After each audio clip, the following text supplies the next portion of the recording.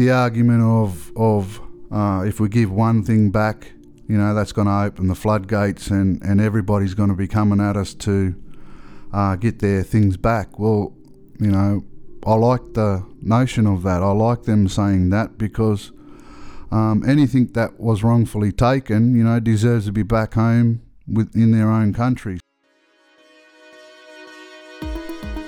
Hi, and welcome to Declarations, the human rights podcast run out of the Centre of Governance and Human Rights, CGHR for short, here at the University of Cambridge. I'm Matt Mahmoudi, and I'm a PhD student here at the Centre of Development Studies. And I'm Sarer Mohammed, and I'm a PhD student studying politics and international studies here at Cambridge. And we're your hosts for this season of the Declarations podcast. With every episode, we'll be exploring contemporary debates about politics and human rights with people who study them, people who fight for them, both here in the UK and around the world. Today, we're talking about reclaiming cultural heritage. What does cultural heritage mean? Who can claim it? And what does it have to do with rights? From Australia, we're joined by activist Rodney Kelly, fighting for the rightful return of a set of spears and shield to the Gweagal people. Rodney's gained prominence for his marches, lectures, and petition for the Parliament of New South Wales to request the return of what is a crucial part of his cultural heritage. Also joining us today is our regular panelists, Niyusha Bastani, Arindrajit Basu, and Michael Barton. Welcome to the show, guys.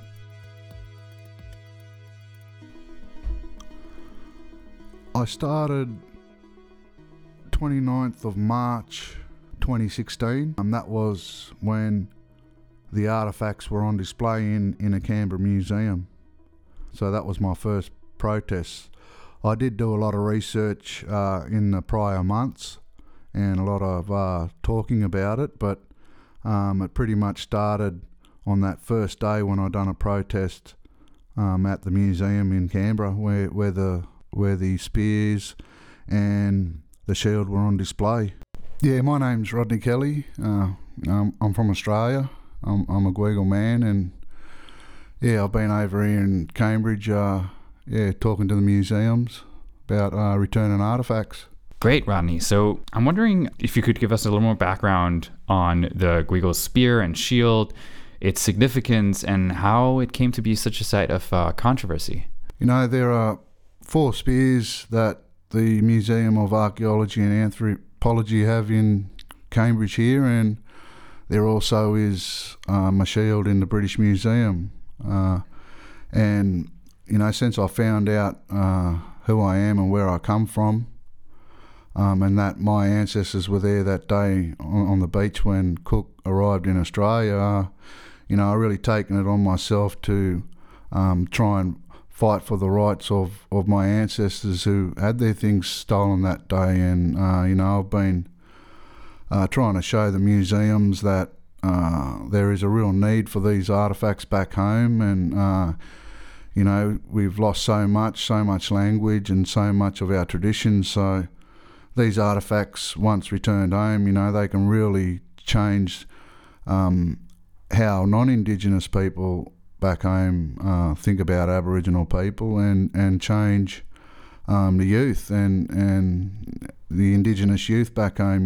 They can have some pride in who they are and where they come from, and actually see these artefacts in our own country. So I feel very strongly about fighting for artefacts to be returned, and just like to talk to as many people as I can and just try and get my point across of how important and how significant these artefacts are to us, because they were the first things that were ever taken from our people. So it was a really traumatic experience for those people back then, and to have these artefacts back home will make our people so proud of who we are and where we come from. Rodney, what can you tell us about the museum's responses to your engagements here? So I put a submission in saying that I claim the spears back for my people, and they need to be returned, but they've come along and they've said no. They talked about my oral history. They talked about who I represent. They say, I don't represent the Gweagal people. So pretty much everything I put in the report, they went against, and they talk about a loan all the time, giving it to us on loan again. But that could be a good step in the campaign. But the only right thing to do is have these artefacts returned back home to the rightful owners, and that's the Gweagal people. Do you mind giving us more of a background on the spear and shield themselves and how they came to be in the museum's collection? Yeah, so the spears in the Cambridge Museum and the shield in the British Museum, they were taken on that very first day when Cook landed in Botany Bay in 1770.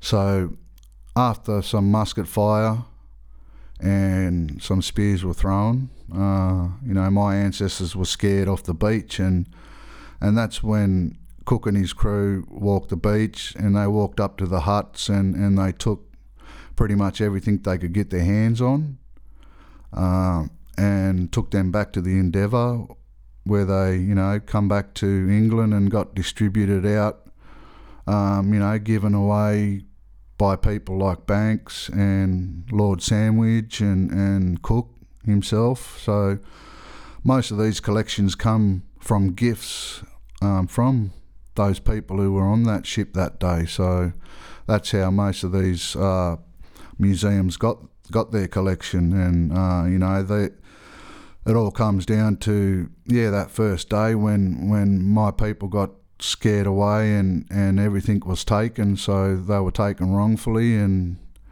it's time they get returned. Rodney, you mentioned there was some pushback from the museum in terms of questioning your report. So I'm wondering if you can speak a bit about what you included in that report and how you think someone can go about making claims similar to the ones you're making.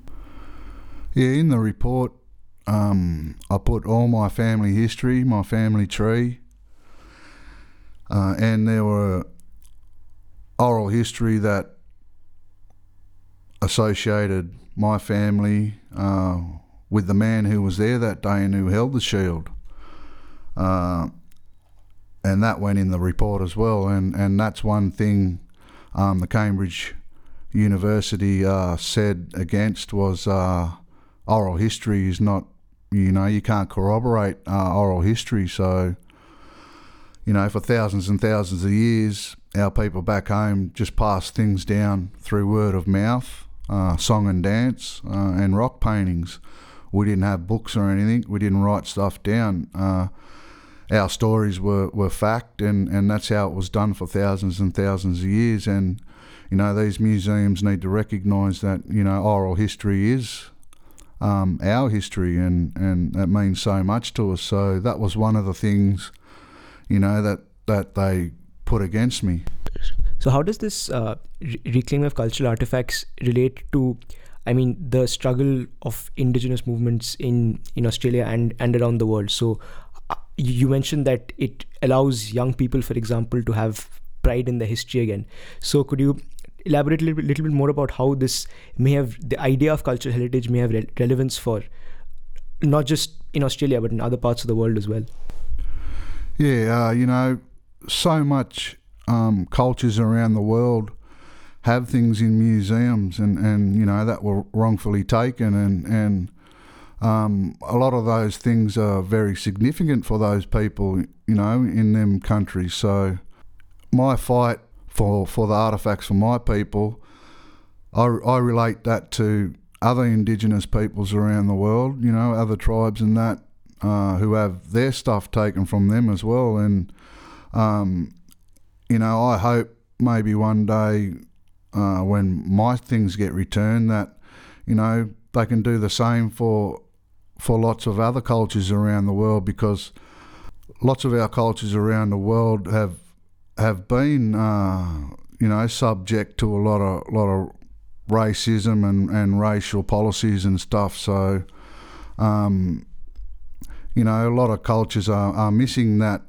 thing, like what we're missing in Australia. That can revive culture and teach these young kids how we lived for thousands and thousands of years, So I love doing this sort of work, because I know one day it will help these other cultures around the world reclaim their things that were, wrongfully taken from them as well. So I really think a lot of kids from cultures around the world will one day have their items back from these museums, and they could be so proud of who they are, proud of where they come from, because, all our cultures are very special, and I just hope, these museums can see one day that that the right thing to do is give back all these things that were wrongfully taken to all these cultures around the world.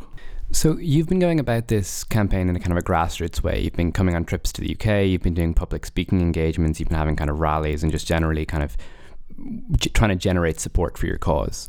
I was wondering if you could tell us about, first of all, what kind of interactions you've had with governments, both in Australia and here, about this topic, and then secondly, and kind of more generally, just why you're using the methods that you're using and why you've decided that those are the best way to go about this. Back home in Australia, I've had motions pass through New South Wales Parliament and Federal Parliament, and those motions support the return of the Gweagal artefacts from UK museums. They support me in what I'm doing, and it just basically, these motions basically say that, the Gweagal people are the rightful owners of all Gweagal artefacts that are produced on our territory. So, I've had them motions passed through Parliament. I did have the federal government, because they didn't have enough votes to vote against my motion, they come out in the end, Turnbull government, and they said that they believed these UK museums are the legal owners of these artefacts. So it was sort of, I had them with me. Then the museum took the government's word, very serious, and they said that the government wasn't supporting me. But, my motion was the first motion in Australia's history to be passed unanimously. So, that was a very proud moment there, having an Indigenous topic passed, through Parliament unanimously, and that's the first time in history that has ever been done in my country. So that was a great thing to happen there. And, I had this government support and lots of support from people back home, but, I first thing I done was went to the Tent Embassy, the Aboriginal Tent Embassy, and I asked them, what should I do? That's my ancestor shield and spears that these museums have and have taken wrongfully, and they put me in the right direction. I had a protest at Canberra Museum, where the shield and spears were on loan for an exhibition. That was my first moment in the campaign at a protest, and I think there's so many different things back home that go against my people.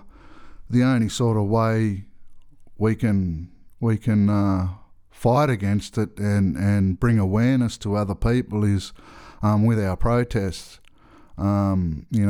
We get together in groups and we have very peaceful protests. We don't get angry or nothing. We yell a bit, but they're always very peaceful protests. And I think, seeing the grassroots movement back home and how the protests have really, made people think, that's why I thought maybe the best thing for me is, do a couple of protests, go to England and just try and talk to as many people as I can and try and get my point across of how significant these artefacts are to my people, and hopefully, maybe I could find the right person one day who has some power and has a heart and will help fight for the return of these artefacts. So, I really think the grassroots mob back home have laid a platform for me, and that's how I've, taken my time in protesting and just trying to do lectures, just trying to talk to as many people as I can in a peaceful way, and I really think that is helping out a lot and getting more people talking about it, and that's the ultimate thing that I want in the end is to have that conversation brought out about all these museum pieces that were wrongfully taken. So, I'm only happy to be doing these protests and lectures whenever I can. So, Rodney, why do you think this conversation makes people so uncomfortable, and generally they tend to jump to defend the status quo, either by making the argument that, if you were to claim, a certain cultural heritage, sort of an artifact, then that would open the room for anyone to make the same claim. And what do you say to the people who sort of go down that slippery slope? Yeah, the argument these places use are just so wrong and behind in the times. There is a need for these artefacts back in their own countries, and they need to see that the argument of if we give one thing back, that's going to open the floodgates and everybody's going to be coming at us to get their things back. Well, I like the notion of that. I like them saying that because anything that was wrongfully taken, deserves to be back home in their own country. I'm really glad that that's the answer, that's the question or answer that they give, because it's only showing people that there is a need for artefacts to be returned, and that their view is outdated and needs to be move up with the times, and they need to start having a heart and start giving back these things to all these cultures around the world, because hopefully what I do is going to inspire other people to stand up. This is what I want. I want other people to stand up as well and fight for their culture. And just by the museums and uni saying that, I only welcome them to say that, because that itself will inspire people to stand up and want to reclaim their history as well. So, the argument is so wrong, and yeah, they will change their minds sooner or later, but everything that they have that was wrongfully taken, deserves to be back in their own country, and that's the only place that they belong to. They don't belong anywhere else. If people want to learn about culture, the only place to learn about culture is you go to them countries and learn from those people all about their culture. And so hopefully it does open avenues for people to reclaim their items that museums have all around the world. So I study international law, and the law both internationally and domestically is very complex, and in many ways for articulating for rights is possibly ineffective. So could you give us some insight into what your perception of the law on the return of cultural heritage is, and what utility it could have in your struggle and the struggle of other indigenous people in other parts of the world as well? Yeah, sometime through this campaign I did speak to lawyers, and they done a lot of research trying to find a law that could help with this. They did find a law, old common law, but with laws and stuff, you need so much amount of funding, and one of those cases, it is one of those cases that would drag on for so long and cost so much money. They'd want it to drag on as long as they could possibly get it to drag on. So, these financial constraints on us are hurting us. If I had enough money to put on a case, I could really change their view and make them, give back these artefacts. So there is a law out there that can help people from around the world reclaim their artefacts and stuff. So when I went to the British Museum, I took a QC with me, Stephen Gross, and they didn't really like that too well. They treated him pretty bad, talked to him pretty bad, but he was there to show him that I meant business and that there is legal help out there that in some way can help Indigenous peoples from around the world. So there are legal avenues, but it's the funding and the the money to go with that case. Most of us will never be able to get, or we can never do enough fundraising. Governments don't help people with artefacts, with trying to repatriate artefacts. So it needs to change I'd love somebody to come along and take my case on, I'd love some rich lawyer to actually come along and say he'd take the case on pro bono and let's really stick it into the British Museum. I'd love that to happen, but without the money, without the funding, a court case could never go ahead. And I hope that could change one day, because if there's some funding out there for cultures around the world, and we started putting cases into courts, we could put all this pressure on these museums and finally make them return artefacts, without having to go through all this legal stuff. So there are ways that the legal system can help. It'll be very complicated, and there'd have to be a lot of research put into it again. But maybe one day when the funding's right and things might happen, and that could only help every culture around the world who are asking for their things back. Absolutely. And if there are any rich lawyers listening, be sure to send us an email. But Cambridge have a really complex history with this, the return of cultural artifacts, because on one hand we have the Guigal Spear.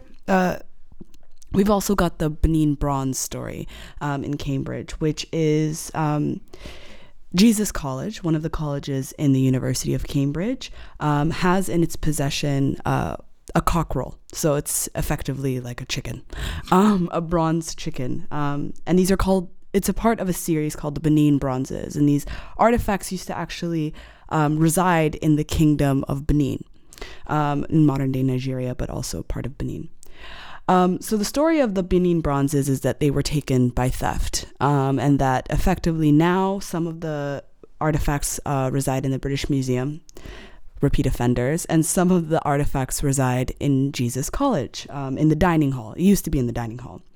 After deliberation, I think a prince from Nigeria actually came to reclaim some of the artifacts himself. They removed the statue, but they didn't actually put it anywhere. They just kind of put it in storage and said, we'll put it away, instead of repatriating it and giving it back to the people who are claiming it. I'm wondering what you think it is about a space like Cambridge that makes these stories happen over and over again. And what do you think it is about the history of a place like Cambridge that facilitates this kind of long-standing injustice? See, they thought we were a dying race, and they wanted to learn as much as possible as they could. So that meant, getting lots of artefacts, lots of human remains. So it was really that time where the study was so important to people like those in Cambridge here, where they would just, take artefacts in without knowing, where they'd come from and how they were taken. So I think, it's got to do with all these Cambridge, like, academics and stuff, like back in the days, who just wanted to, learn as much as they can on Aboriginal history, and they wanted to, have very significant items of Aboriginal history, and they use the argument of a lot of uni students get to see them and do study on it. So a lot of their thinking is with the study. They think they're a big. It's Cambridge. It's one of the best places to come and study and learn things. So I think that has a lot to do with why they want to keep these artefacts, and keep going with that view. Is they think that so many people are going to learn all they can and do studies on these artefacts. So that thing needs to change as well, and they need to realise that the only place is the best place to study these cultures around the world is in their own country. So that's what they need to realise and stop living in the past, and start coming to the future and learning what most people want to do. They want to give back artefacts. They want to start the healing process, where these the people with power in the universities, they want to try and hold on to all they can.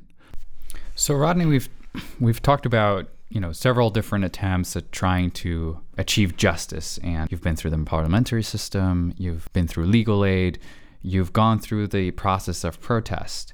And I'm starting to wonder a little bit, what do you think for future endeavors for folks who are looking to claim the right to other artifacts? What generally do you think they should keep in mind when they are defining a right to objects? What's important when making a claim? What do you fall back on when you're trying to back up that claim? What can you sort of teach us of best practices on that front? The advice I got is, you got to stay humble throughout the campaign.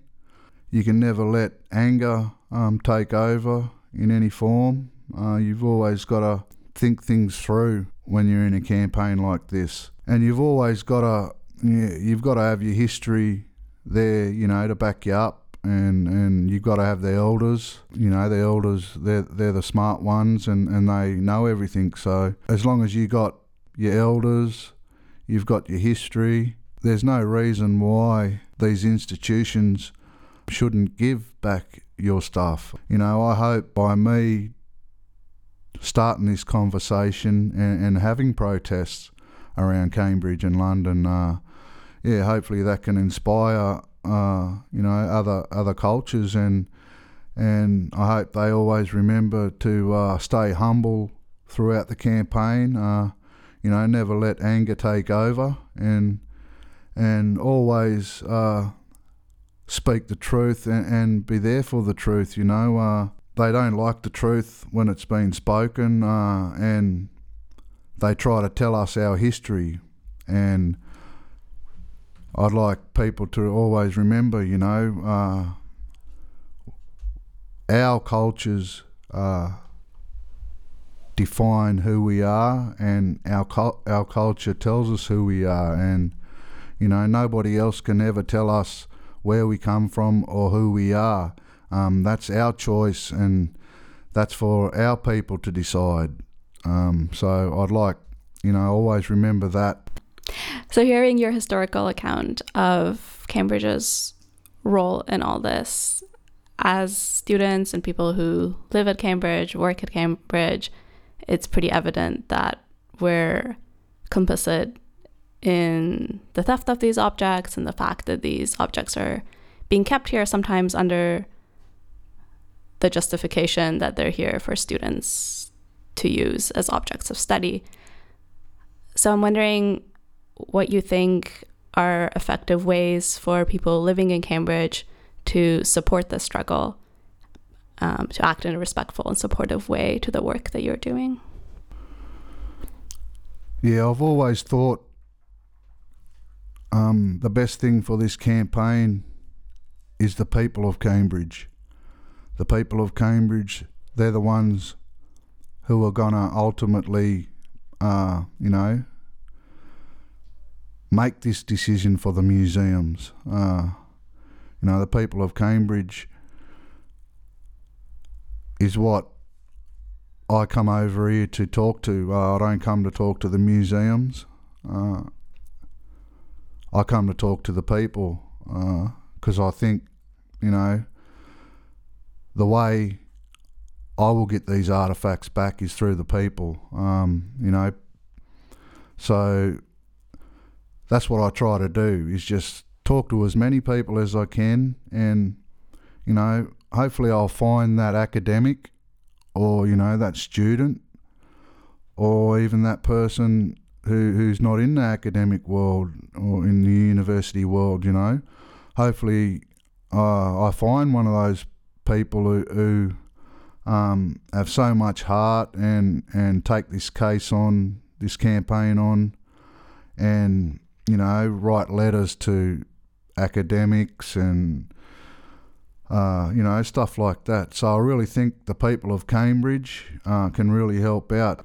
Hopefully, my trips over here are going to find that person one day who has the power to speak to the committee, and basically change the committee's mind and make them have a heart and finally, return the Gweagal artefacts. So, there are lots of things people can do around Cambridge, and, they could write letters to the academics around the place and, to the universities, to the museum itself, maybe some political support, that might help go a long way. So there are so many things the people of Cambridge can do to support this campaign, and that's why I travel so far from Australia just to talk to the people of Cambridge, because I know people of Cambridge are good people and they know what's right. So I really think they're the key to this campaign.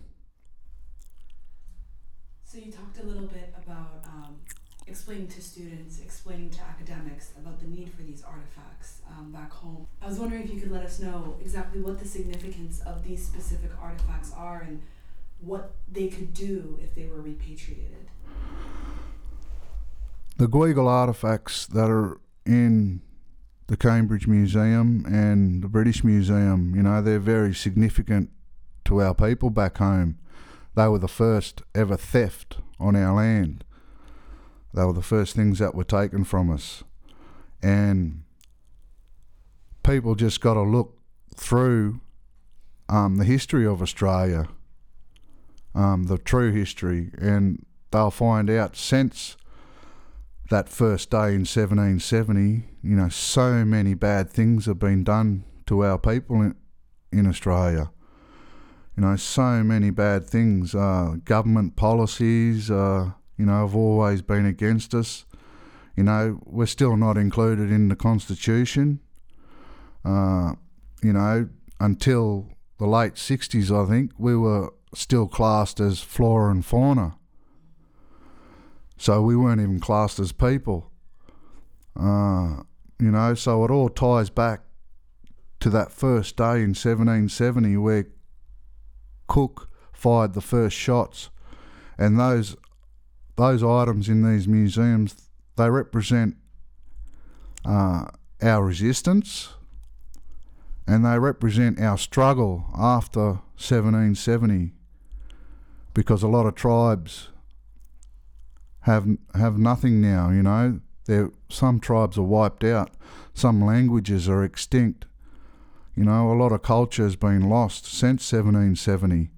So these artefacts are so important to telling that real story of 1770. You know, they might change people's minds back home, because Australia is a very racist place for First Nations people, and I really think once these artefacts get returned, the non-Indigenous people of Australia, they'll really learn the true history of what happened in 1770. You know, we were shot at first. You know, we haven't been thought of as people from that first day in 1770, and you only got to look through current news, you know, back in Australia now, you know, deaths in custody, you know, where people, you know, they go into jail for fines and you know, they don't come out.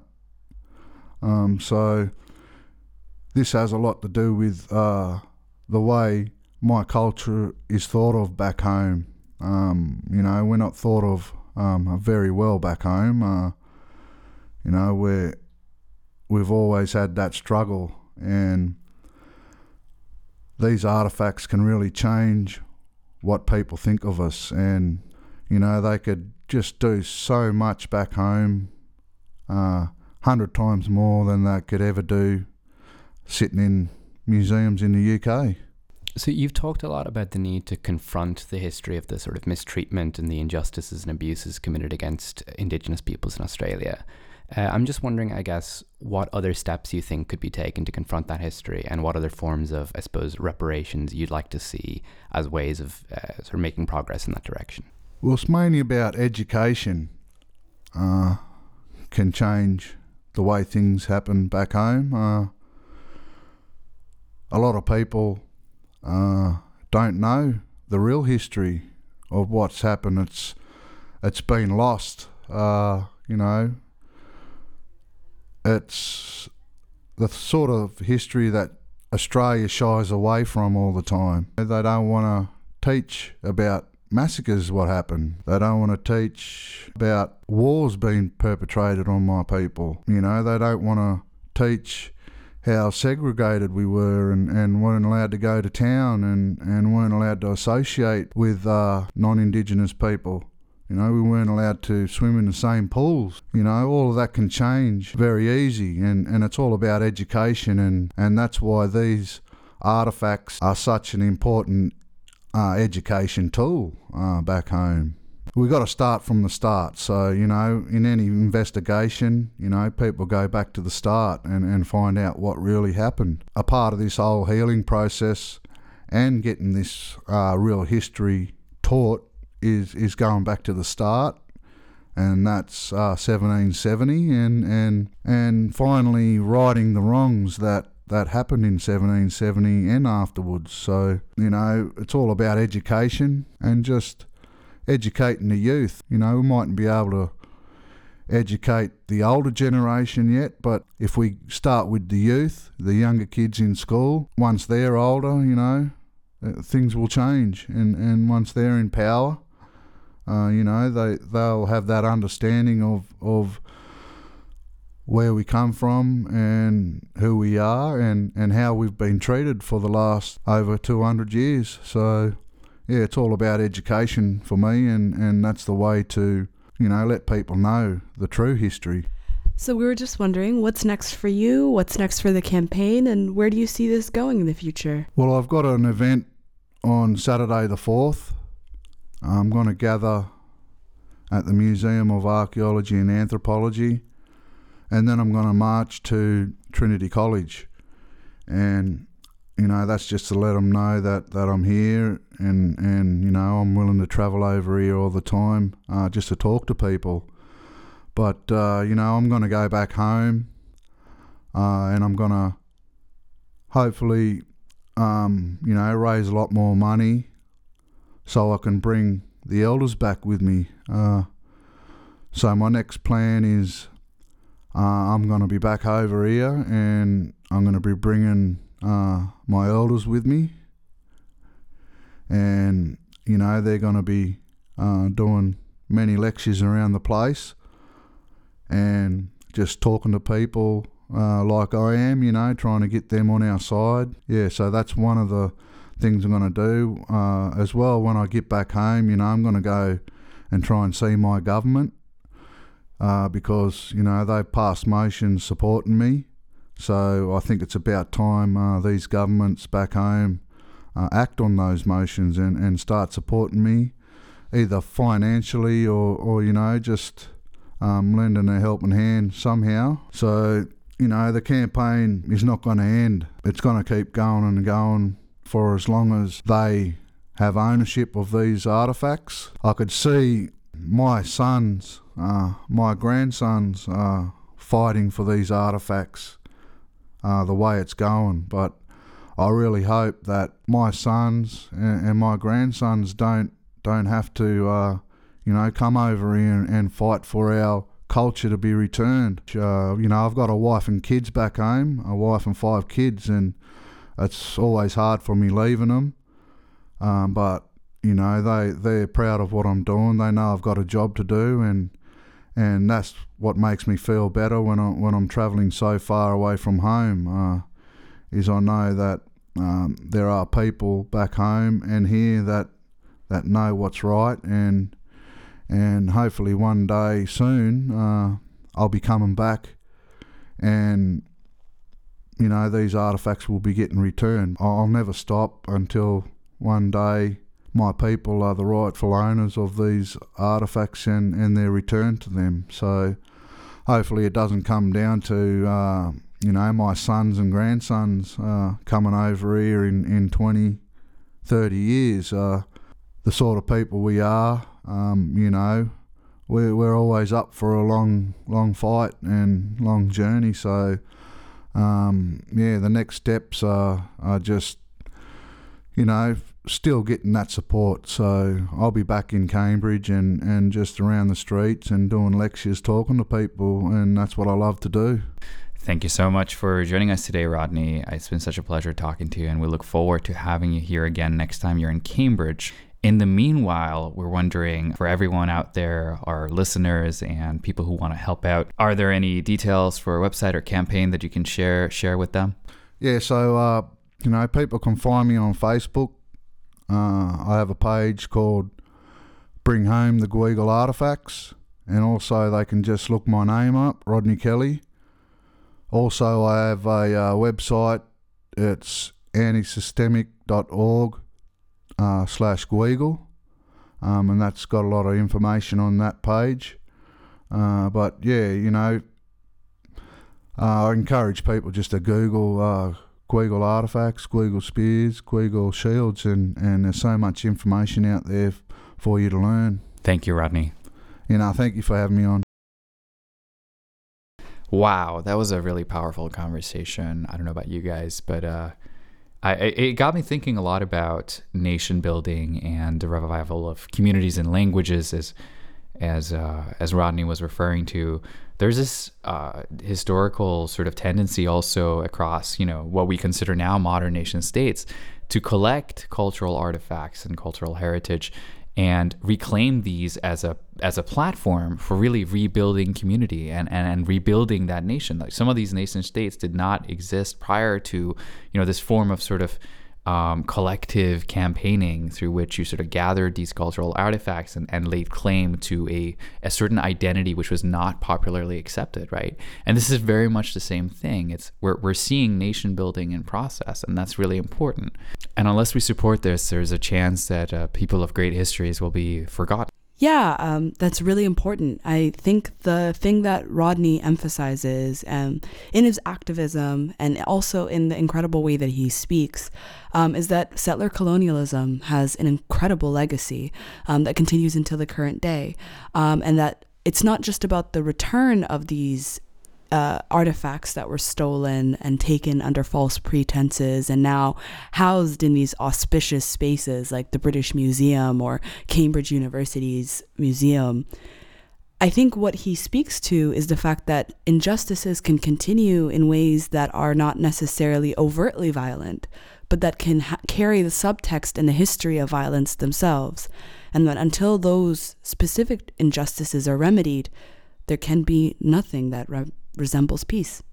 So it's so good that you mentioned that, these injustices are continuing. In many ways, the theft is still continuing, and in forms not as blatant as a fight on a beach. But if you look at the way in which intellectual property or traditional knowledge systems that belong to indigenous people are stolen by multinationals and not accredited to where it came from. I mean, in India, there was a famous case called the Neem Tree case, where a pharmaceutical company in the United States was just using the products of the neem tree, which were discovered by this indigenous tribe. And technically, it was a product that they had been manufacturing for a long period of time. So technically, if they understood how traditional patent systems worked, they would have had a patent to it and it would be owned by the community. But simply because they didn't opt into how, say, the international intellectual property framework works, they weren't given access to even owning a patent. So in many ways, the theft is still continuing. And I think the first step is people like Rodney just putting their hands up and saying that we want, these artifacts back. But the larger message is simply that there is something special that each community has to contribute, and we cannot opt in to a majoritarian or, a colonized framework of the way we look at what is their property or their intellectual property or the products of their labor. And it's so true in so many parts of the world. And I think we just need more people like Rodney just standing up for what is right.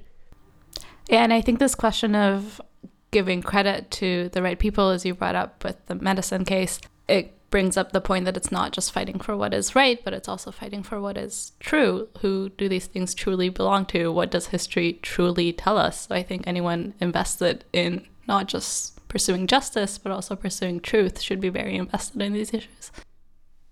Yeah, and I think Rodney spoke so potently on that point, like talking about the importance of, like, when we asked him what was the first step he wanted to take, after the return of these artifacts, he just said education. And like, that's obviously, he places this huge emphasis on people just learning what happened and on the importance of truth and how the obfuscation of that truth has been so crucial to the continuance of these abuses and to the continuance of kind of the refusal to own up to them and the refusal to take any steps to solve them.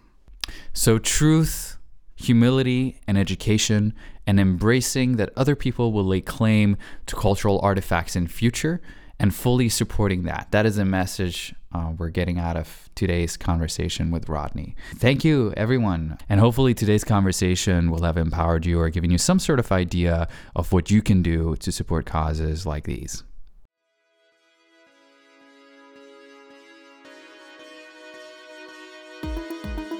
Thank you for tuning into Declarations, a human rights podcast. If you like what you're hearing, please go to iTunes and give us a rating and a review. We'd really appreciate any feedback that you might have, and please reach out to us on facebook.com/declarationspodcast or on Twitter @declarationspod. Join us again next week as we continue to explore the theme of protest as it relates to human rights. See you then!